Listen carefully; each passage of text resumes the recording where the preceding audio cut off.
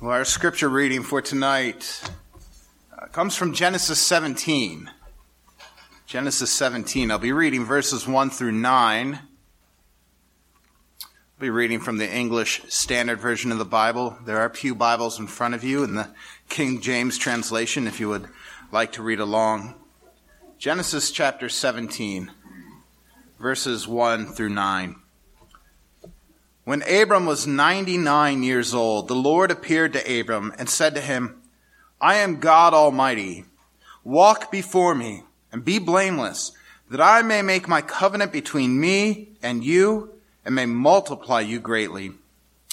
And Abram fell on his face, and God said to him, Behold, my covenant is with you, and you shall be the father of a multitude of nations. No longer shall your name be called Abram, but your name shall be Abraham, for I have made you the father of a multitude of nations. I will make you exceedingly fruitful, and I will make you into nations, and kings shall come from you.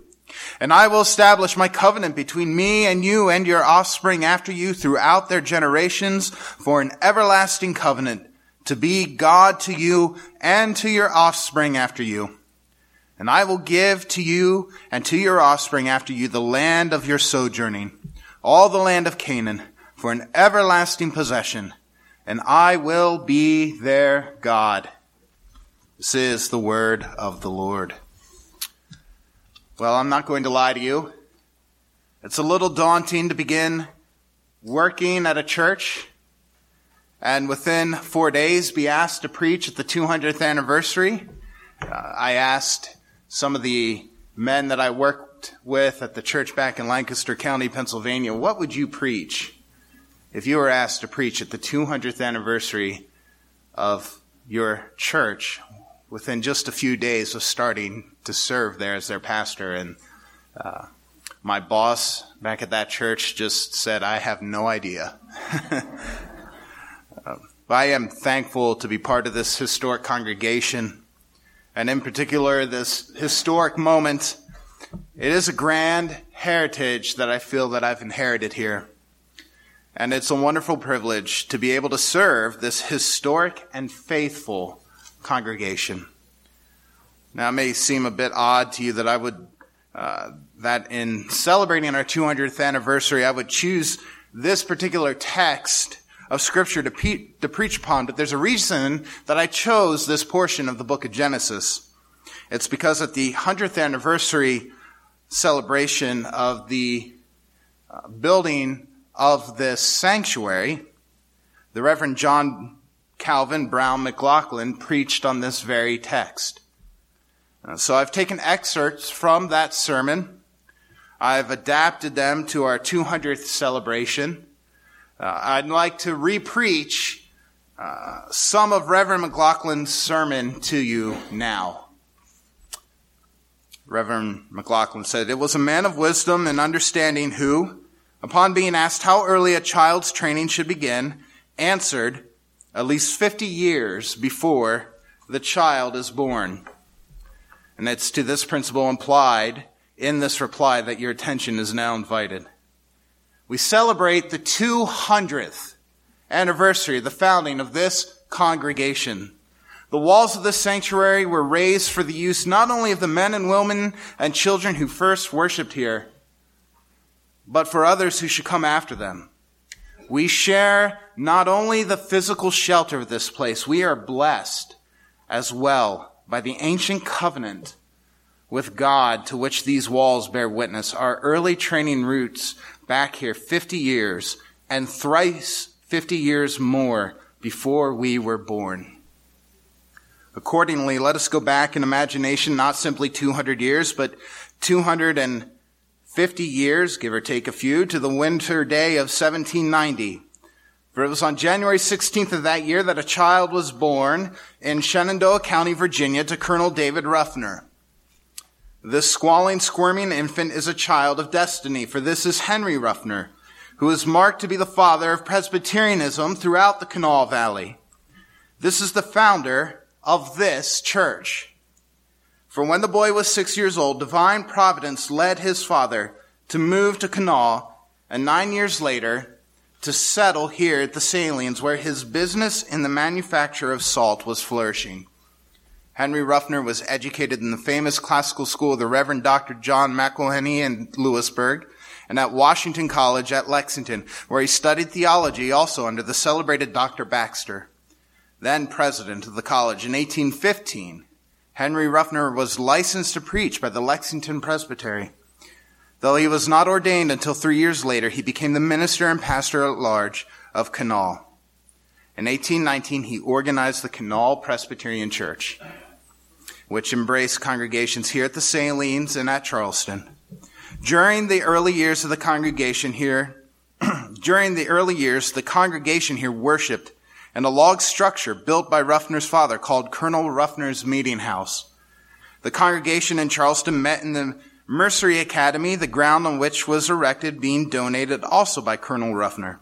In the same year the Kanawha Church was organized, Henry Ruffner accepted a call to a professorship at Washington College, where he continued for nearly 30 years, first as a professor and later as president of the college. It was then under Dr. James Moore Brown's ministry that this present building was erected. It was dedicated December 13th, 1840, with Doctors Brown and Ruffner in joint leadership of the service. What more shall I say? For time would fail me to tell the many who have gone from this church and its influence to carry the great effects of the saving gospel taught and preached here, to bless the common ways of the world. There are many, of course, who are unknown to me, but the saints who have gone before us in gospel ministry have their names graven on the tablets of the hearts in many a home in this valley, and are written in heaven in the Lamb's book of life. Well, this should be said, that we are the inheritors of more than a name and a tradition. Our greatest heritage is the imperishable treasure of a covenant with God, made for us by those who have gone before. He promised to be their God and Savior, and not only theirs, but of their children, which should follow. They committed their children and their prosperity to him who is faithful, that has promised to be a continuing Father and an everlasting covenant to all generations. Our fathers were mindful of such a covenant which God makes with his children, and which is held forth in the Scriptures. They wrought and prayed by it.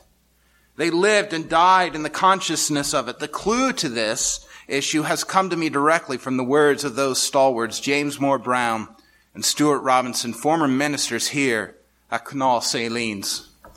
Stuart Robinson wrote a wonderful book on the gospel entitled Discourses of Redemption.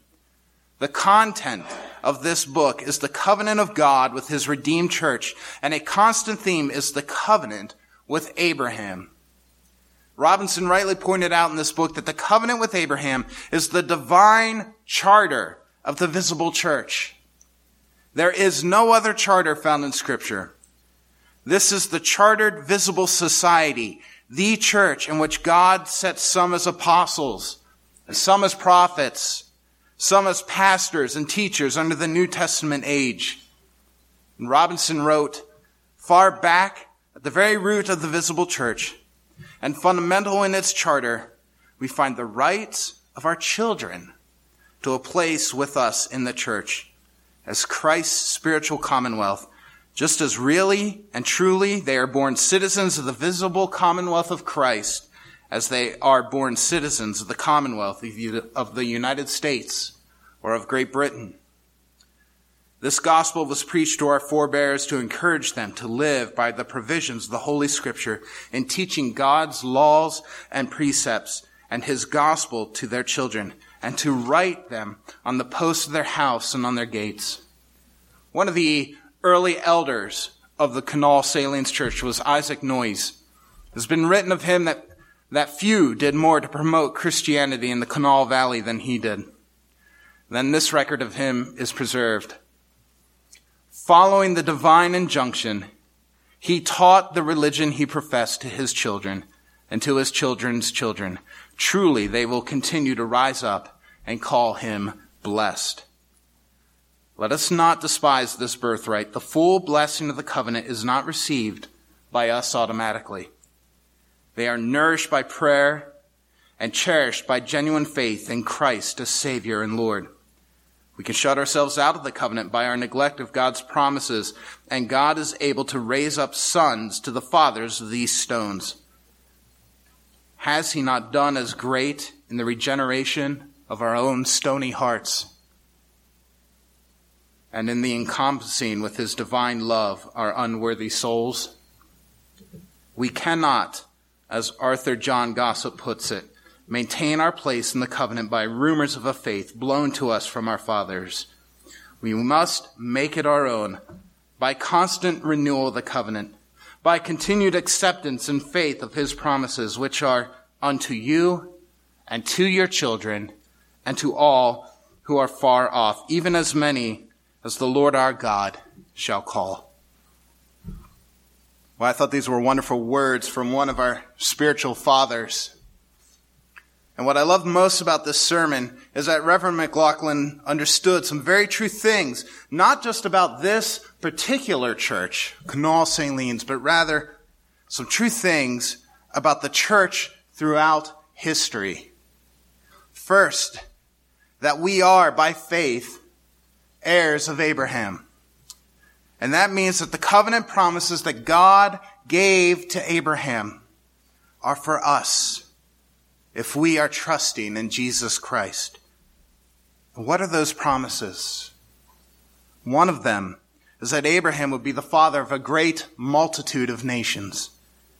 Brothers and sisters, do you realize that we are part of that fulfilled promise to Abraham?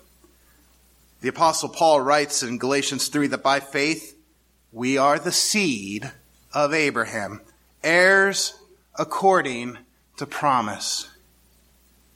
I always find this amazing. Do you think Abraham, when God gave him that promise, could ever imagine that we would be here tonight in the 21st century worshiping together on a landmass that Abraham didn't even know existed, and yet calling on the name of the same covenant-keeping God, trusting in the same covenant promise that God gave to him? That's an amazing thing. Secondly, we have the promise that Abraham would be given a land to dwell in forever. And that too, brothers and sisters, is a promise for us, a promise that will be fulfilled when the Lord Jesus Christ returns in glory and consummates the new creation. Then we will live in a land where God will be our God, and we will be his people, and his dwelling place will be among us forever. But Reverend McLaughlin also understood another great truth about the church. And that truth is that the covenant promises are not only for us, but they are also for our children. And so his charge to the congregation of Canal St. Leon's 100 years ago is my charge to the congregation of Canal St. Leon's tonight. It is to be faithful in instructing our children and shepherding our children and discipling our children in the ways of the Lord. If the Lord tarries, and this church has the privilege of celebrating its 300th anniversary, brothers and sisters, it will be because we as a congregation were faithful to the call to teach and instruct our children in the ways of the Lord. And they, in turn, were faithful to their children to teach them the ways of the Lord. The faithful proclamation of the gospel must begin with our covenant children. The promise, as the Apostle Peter reminds us in Acts chapter 2, is not only for our children, but for all who are far off. What does that mean? It means that we are to boldly proclaim the gospel of Jesus Christ, not only to our children, but also to those around us, to the world around us. Peter reminds us in 1 Peter chapter 2 that we are a royal priesthood. And that means that part of what that means is that we are to show the world around us the truth of who God is. We faithfully proclaim the gospel of Jesus Christ to all. That's our call as a church. to know Jesus Christ and to make him known. Brothers and sisters, we truly do have the best news that the world has ever heard. So why wouldn't we want to proclaim this gospel to the whole world? I once heard a story of a Christian missionary, and I don't know if it's true or not, so I'll just frame it by saying I don't know if it's true or not, but if it is true, it's a remarkable story. And he was standing at the foot of a mountain, having a discussion with a Muslim and a Hindu man. And as they were standing at the foot of the mountain, the Muslim and the Hindu man were speaking about religion. And they were saying something to the effect of all the religions of the world have the same goal. They're all trying to blaze their own path up that mountain to God. The Christian man said to them, "Friends, what if I told you that instead of trying to blaze your own path up the mountain to God, God himself will come down the mountain to us?" The Muslim, the Hindu man, both responded by saying that would be the greatest news we ever heard. Friends, that is the news that we have the privilege of declaring, both to our children and to the world. We have the privilege of proclaiming that God, in the person of Jesus Christ, did come down to us. He came down to us from his heavenly throne. He gave up the riches of heaven. He came and dwelt among us, entering into our suffering. He came and was betrayed by the hands of his own brothers, put to death in the cruelest of ways on the bloody cross. And there, as agonizing as his physical suffering was, it was nothing compared to the spiritual suffering he endured as he was making satisfaction for our sins, taking the eternal punishment that we deserve so that you and I can be forgiven and be brought into fellowship with the holy God and be adopted and have the privilege of calling the triune God Heavenly Father. And he died. He died in his body. He suffered spiritual death. But friends, the power of death could not contain Jesus Christ. He rose again, victoriously over sin, over death, over the devil. And he guaranteed that for all who look to him in faith, they too will have eternal life in a land flowing with milk and honey, in a land where God will be our God and we will be his people and his dwelling place will be among us forever. That's the good news that we get to tell the world. God came down that mountain to us, and through faith in the Lord Jesus Christ, we are taken back up the mountain to be with our loving triune God forever. Brothers and sisters, there are two reasons why you and I are here tonight. It is first because our spiritual fathers and mothers before us proclaimed the good news that Jesus Christ, the eternal Son of God, came and died and rose again.